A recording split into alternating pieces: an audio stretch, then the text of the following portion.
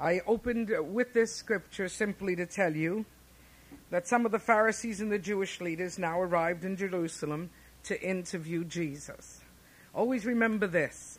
Any time there was an interview, there were ulterior motives.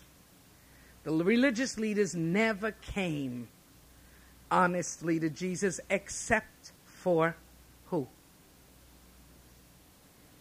Exactly. Thank you. Nicodemus. Nicodemus. I believe Nicodemus came sincerely. I think he came scared. I think he came at night. I think he didn't want anybody to know he came, but he came sincerely. Okay? And later on, he does show up. He is a secret follower of Jesus. And how open that became, I do not know. But I do know he is mentioned onward later in the Gospels, and they believe he was very much a part of the scene of the book of Acts. Now, whenever the Pharisees came, they came with one purpose: to kill. And it's so sad. It's so sad because they could have gotten so much from Jesus. Never mind so much. He was the answer to their dreams. He was the answer to the prophecy. He was the Messiah that they so longed for and waited for. He was the reason for every type and shadow in the Old Testament. He was that which God laid out and let us know that this was just it was just, what shall we say? It was just a picture of what was to come. So now Jesus comes and they don't even pay attention to him. And they don't pay attention for the same reasons that we don't pay attention. And you know why we don't pay attention? Because we're into ourselves. Who wants to hear of anybody else's trouble when you have so much trouble? Are you hearing me? Who cares? It's so strange because when things do not touch us in particular, they become very unimportant. But the Jews determined, and let me tell you something else. They formed a coalition. Now that's a very modern word. Okay? That's what we form today. You know what a coalition is? When a lot of little guys want to get together to beat a big guy, then you make a coalition. Okay? It has nothing to do with what you feel or what you believe. It just has to do with the killing. Okay? And that's the way it goes. And so they got together. And let me tell you why I can prove this. The Pharisees could not see the Sadducees. They hated them. They hated them. They could not see them. They could not see them. You say, well, why? Weren't they two big religious groups? Yeah. But listen to their difference was as different as heaven and earth. The Pharisees believed in heaven, and the Sadducees didn't. The Pharisees believed in whatever the word and the law taught, but the Sadducees were quite modern. They did not. In other words, it was over. When it was over here, it was over. And then we have a peculiar group. Remember this name, the Herodians. Now, those were the politicians. Those were the ones that wanted to make it good with the Jews and good with the government.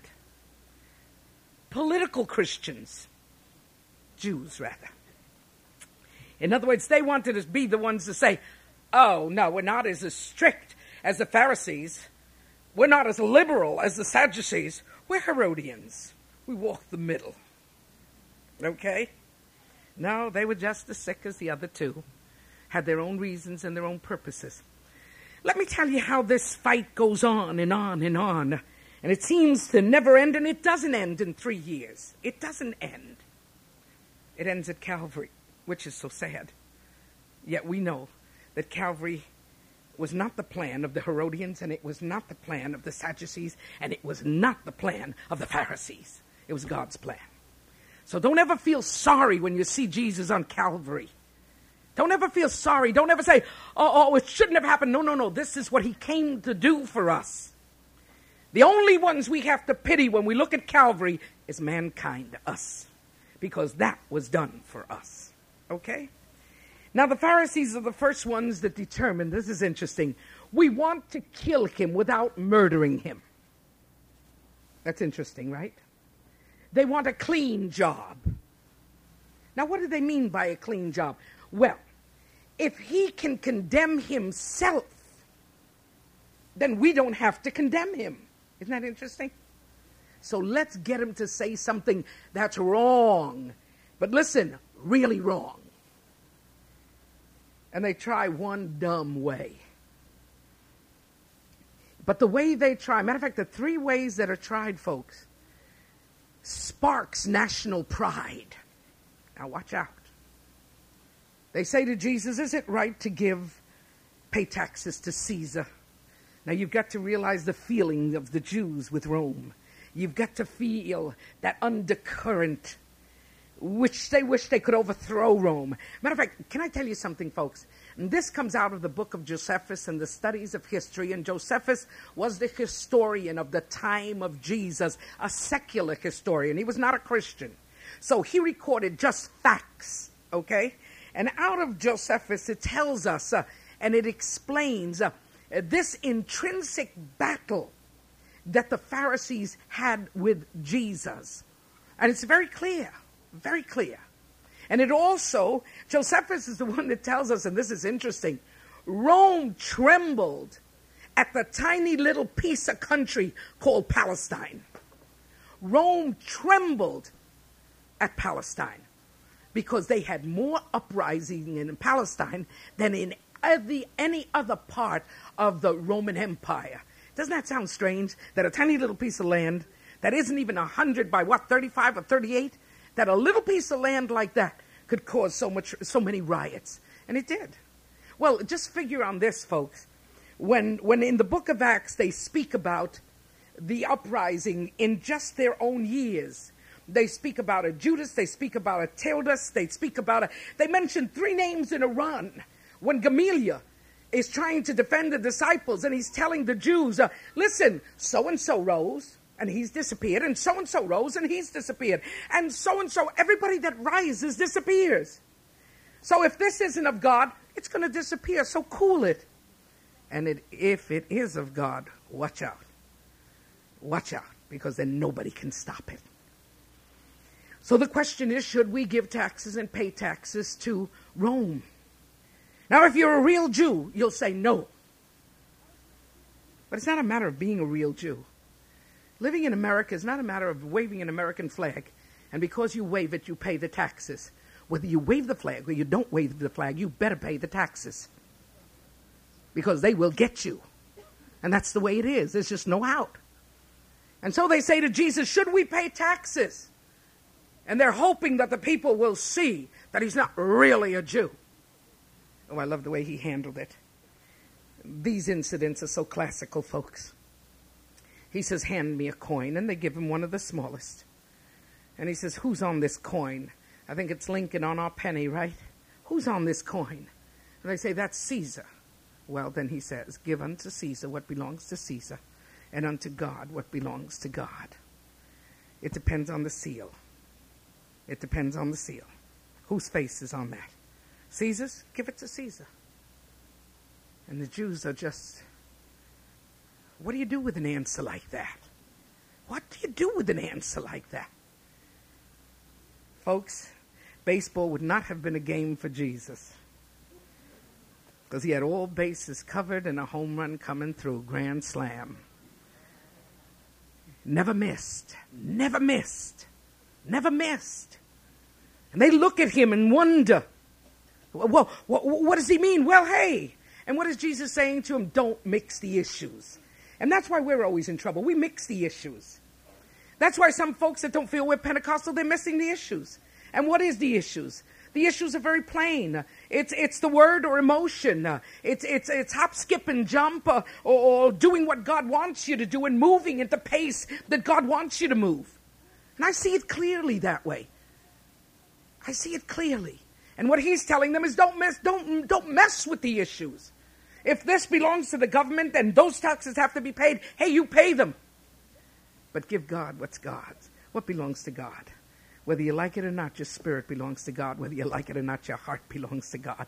Whether you like it or not, your very life belongs to God. Because you breathe and have your being because he is God. Whether you accept that or don't accept it, well, that's your problem.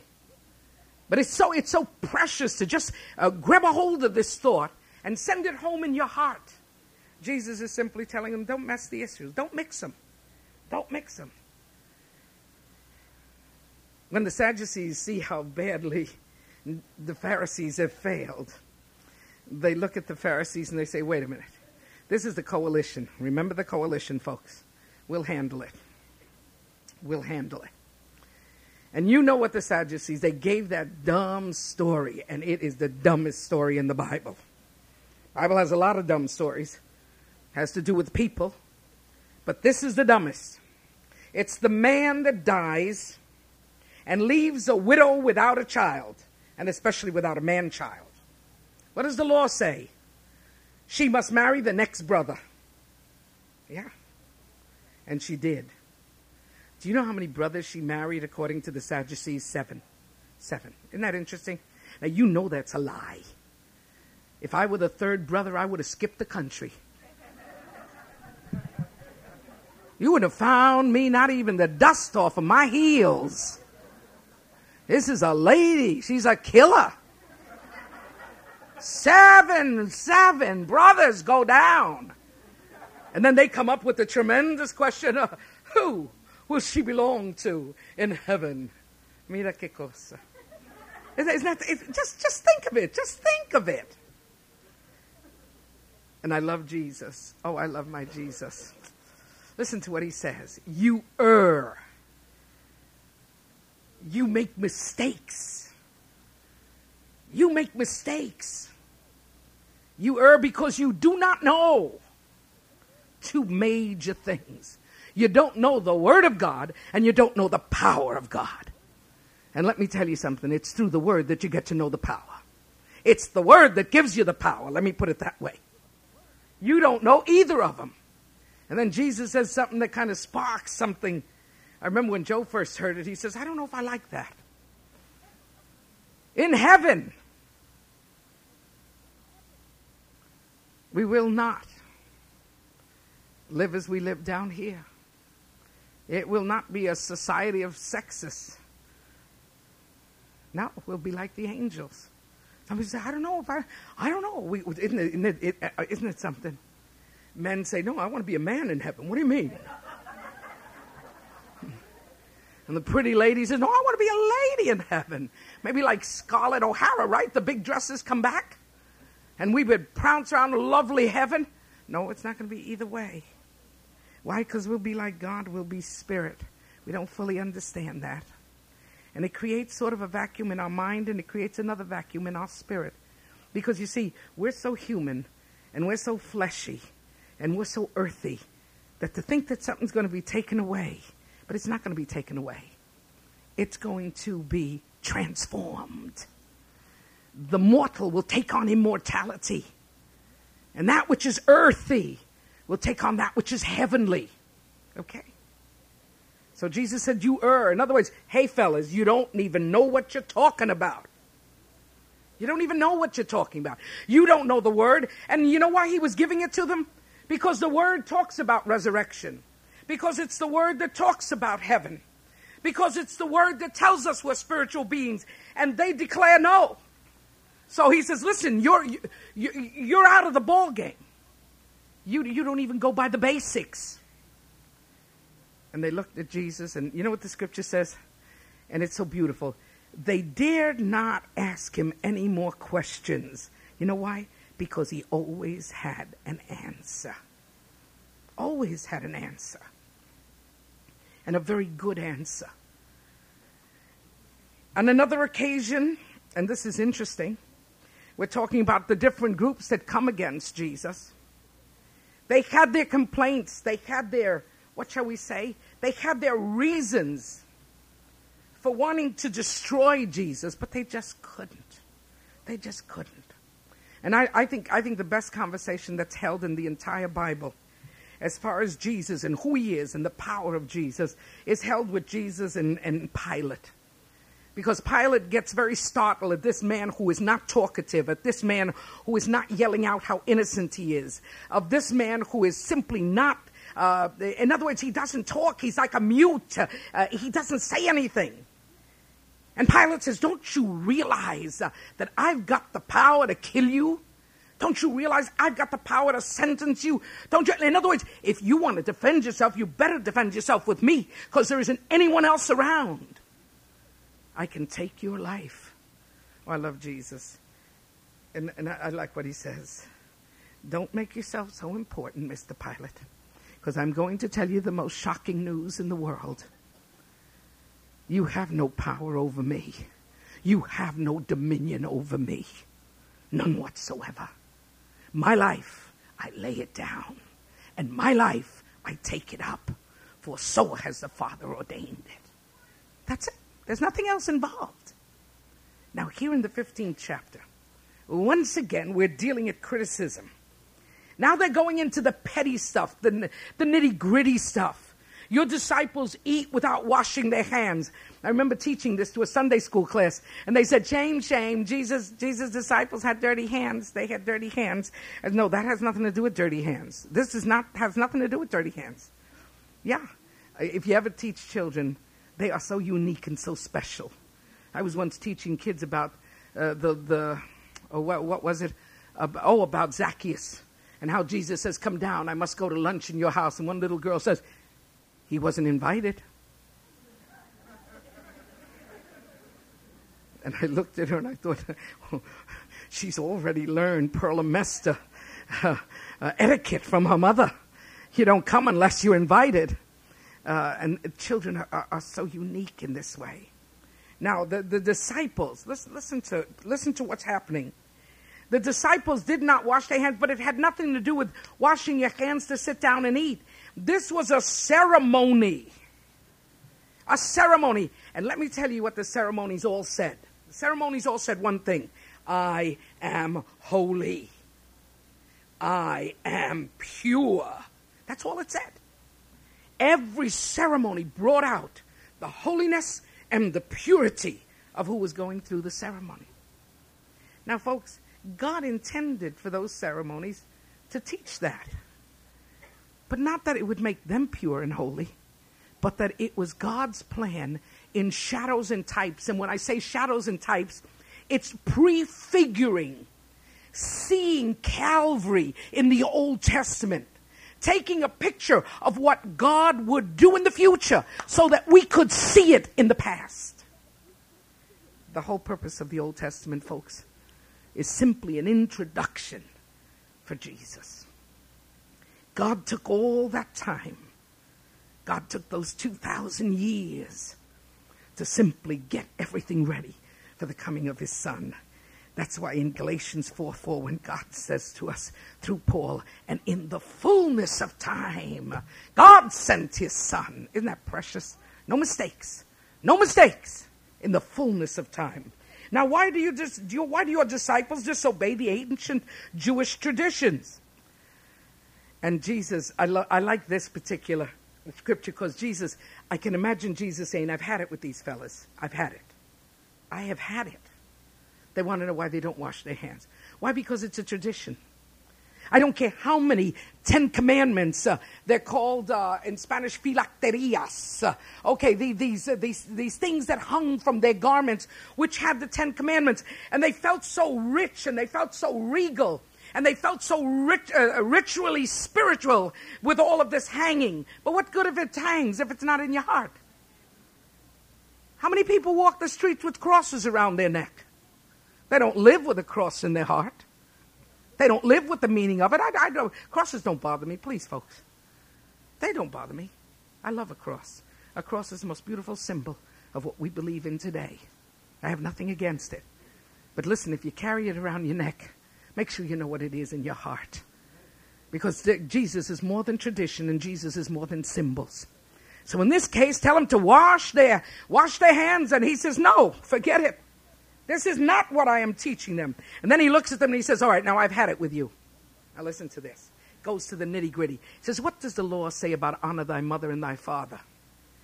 You know, folks, if you go to the Bible, you will find out that according to the Bible, there should be no needy people on the face of the earth.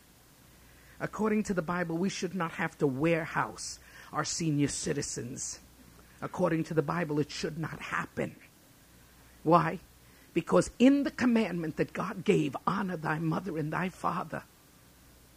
And it doesn't give stipulations if they're good, if they're bad, if they're healthy, if they're sick. It doesn't give stipulations. It simply says, honor thy mother and thy father. And then if you go into the Leviticus and you go into Exodus and you get the breakdown on that, folks, you will understand a little bit more of Scripture.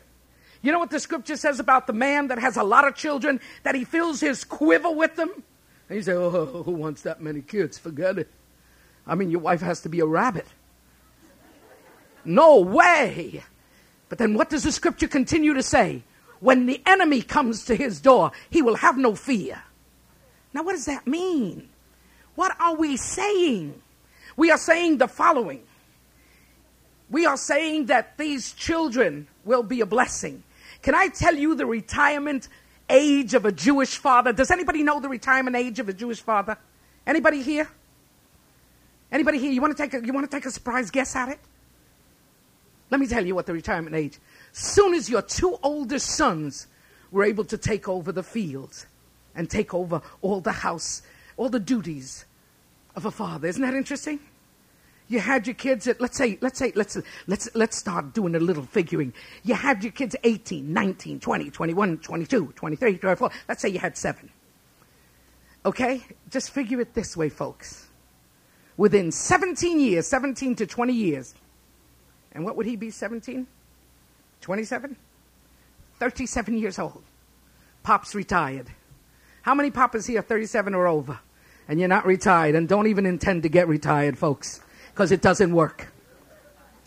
Do you hear me? Yes, he was retired. You say, sister, where do you get your information from? I get it from the Bible. I get it from the Bible.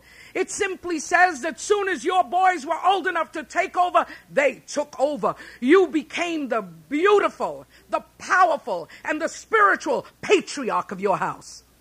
And if daddy dies, there'd be a matriarch. And she would take over, and God would bless her. Are you hearing me this day? So Jesus hits hard. And he hits hard at the part that they are dealing and wheeling with. Why were they dealing and wheeling? Well, simply they said, God's law is honor your mother and your father, and anyone who reviles his parents must die. What does that mean? It means that the children were in charge of the parents until the death of the parents. I used to have an ongoing joke with my mother because I read the scripture and I learned this. And then I kept thinking of my poor mother. If she would have had to wait on me to support her, if she would have had to wait to live on what I gave her, she wouldn't have died in 79. She would have died in about 59. Are you hearing me? Because that's not the world in which we live today. Do you understand what I mean? And folks, if you take it heavy, if you take it spiritually, you're going to learn a great lesson. You say, well, that's too much of a burden. You know how old people get, and especially old people that don't know the Lord. You know this and you know that. I know everything, folks. But can I tell you something? Always remember that where there is a commandment, there is a promise. And this commandment has a tremendous promise. If you honor your mother and your father, he will give you long days on the face of the earth. And with that long days, grace to live and grace to carry the burden and grace to help them. Now Jesus says to these Jews, now listen, this is what God says. This is what the word says. Listen to what you say. Even if your parents are in need, now listen to this. Even if your parents are in need, you may give their support and money to the synagogue instead. Aye. Now you know why they were so interested, okay? And so by your man-made rules, you nullify the direct command of God to honor and care for your parents. You hypocrites. I love that. No soft soap. You hypocrites. Go home and think of that. Even if they're in need. What were they saying? What were they establishing? They were establishing that the temple, they were establishing that their position as religious leaders, that their place was more important than honoring mother and father. Oh, folks, I love the Word of God because it holds, what shall we say, it tells the truth. Their worship, listen to what Jesus says.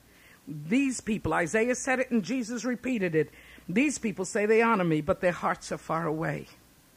You see, this is why we've got to be so careful that we don't get into a religious circle where we get satisfied simply because we are following religious ceremonies and patterns. Now, we've got to have things that we do because we determine we're going to do it. The Christian life has got to have discipline, folks. It's not hop, skip, and jump. There's got to be discipline. You have got to have a disciplined time for reading the Word. You've got to have a disciplined time for praying. You've got to have a disciplined time for quiet times with God. And folks, if you want to take those quiet times and long walks, whichever way, but you've got to be quiet still, away with God. But you've got to have it. These people say they honor me, but their hearts are far away. Why? Because it's so easy to do the traditional. It's so easy to come and sit in church, isn't it? It is. But how easy is it to be the Christian we should be at home? I don't know about you, but home is the hardest place, folks. I'm sorry, it's the hardest place. It's the hardest place. First of all, because all our, what shall we say, everything is let down. I really mean that. There are no facades. You know the person, and the person can aggravate you to death, and the kids can drive you crazy, and a few others can drive you to drink. You know what I mean. I mean, this is a crazy world we live in. Isn't it the truth? But the Word of God tells us, listen to me. You know what the Word of God tells us? That in the midst of all of that, we've got our hearts in tune with God. Because whoever is in tune with God can take any situation. Oh, I don't say they won't get angry. I don't say they won't get flustered. I don't say that they won't get, but there'll be a control. Because if you can discipline your prayer life, and you can discipline your quiet time, and you can discipline whatever you do for God, and as unto God, if that's a discipline, you don't have anything to worry about. Everything else moves in stride. Listen to what he says. Their hearts are far away. And when your heart is far away, what happens? Your worship is worthless. This is why I believe in confession, folks. And I'm not talking about getting into a box and confessing to somebody. Confession is so necessary, folks. Because what I want to do most in this world is to worship the Lord. Because you see, he created me to worship. And when that creation finds its place in him, there's a satisfaction that takes hold. And that is the real spirit-filled life. That is the real walk with God. We must shelter our worship. And you shelter your worship by keeping your heart right with God. Because if your heart isn't right, your worship is worthless. And then we'll start with the man-made laws instead of those that come from God. Then we'll start pleasing people. We can't. We must please God. Now this is the crux of it. Jesus called to the crowd. Now he's not talking to the religious leaders. He's been fighting with them. They've been arguing. Now he just turns away, and there's the multitude, because the multitude was always listening. And he cries out to the multitude, and I love the way he does that. In other words, hey, I've settled this argument with these folks. Now you people, listen to me. Listen to what I say and try to understand. You aren't made unholy by eating non-kosher food. In other words, it's not by the rudiments or traditions that doesn't make you unholy. Listen to this. It's what you say and think that makes you unclean. It's what comes out of your mouth. It's what's in your head up here. That's what makes you unclean. Oh God, make us clean. Make us clean. And the disciples came and told him, you offended the Pharisees by your remarks. In other words, would you stop beating on them? And Jesus replied, every plant not planted by my Father shall be uprooted. So ignore them. They are blind guides leading the blind, and both will fall into a ditch. Jesus to explain what he meant when he said the people are not defiled by non-kosher food. Don't you understand? He said to him, don't you see that anything that you eat, passes through the digestive tract and out again? Don't confuse the physical process with the spiritual process. Okay? But evil words come from an evil heart. Don't worry about what goes in and comes out. Worry about what goes in here and then kills everybody around you. Okay? But evil words that come from an evil heart and defile the man who says them. For from the heart come evil thoughts of murder, adultery, fornication, theft, lying, slander. These are what defile. But there is no spiritual defilement by eating without first going through the rituals of ceremonial hand washing. Isn't that precious? Always notice this, in every argument, Jesus gets back to the original issue. He takes it around. He moves it here. He moves it there. He thoroughly shakes it. And then he comes back and he's got an answer. How did this start off? Why don't your disciples wash their feet? Not their feet. Why don't they wash their hands? And he says, that's not important. And you people always shun the most important things because you're dealing simply in what has to do with vision. I deal, and my Father in heaven deals with what has to do with the heart. Get the heart right. Brother and sister, when the heart is right, you don't have to worry about what people think. You don't have to worry about, do you think they like me? Do you think they don't like me? Forgive me. Who cares? Who cares? Right? The only thing, I don't want to offend anybody. I don't want to hurt anybody. But you know what I want to know? I want to know that from heaven, God smiles on me. I want to know that from heaven, God is telling somebody, I don't care who he tells.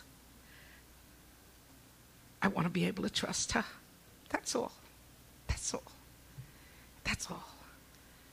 That we can take a seed, and because our heart is pure in its determination to plant it, that we can take that seed. Melissa and Joseph Henry did it a year ago. That girl was an agnostic. And she took great pride in letting them know that, first of all, her parents were atheists, and she was an agnostic. In other words, what is an agnostic? What are we talking about? Hey! You know what? An agnostic is the nice word of not saying you don't believe. It's a nice word. It's the mental word of saying, I'm not into that. I really don't. I don't know anything about God. I don't care about God. But look, I'm not an atheist. I'm just not into it. A year later, there's a phone call. A seed was sown. And the scream on the phone says, I'm saved. Hey, folks, we're going to forget the rituals of the hand washing. We're going to forget taking a few kernels off wheat and throwing it in our mouth. We're going to forget just the little nonsensical incidentals that doesn't save us. We're just going to remember one thing, that it's what we say and think that makes us unclean. And we will to be clean. Say amen. We will to be clean. You say, Sister Amy, but what happens when a bad thought hits your head? Because, every now and then a real bad thought hits my head. Shake. Real bad thoughts hit my head too. Real bad ones. I have buried people with my eyes. I just haven't bought the shovel for the dirt. But that's the truth. That's the truth. What do you do with that? First thing you do is you acknowledge that it's yours. And there's where confession starts. Oh God, that I could think that. I know it doesn't please you. So work your forgiveness in my life and make me conscious of wanting to be clean. Lord Jesus, we do want to be clean.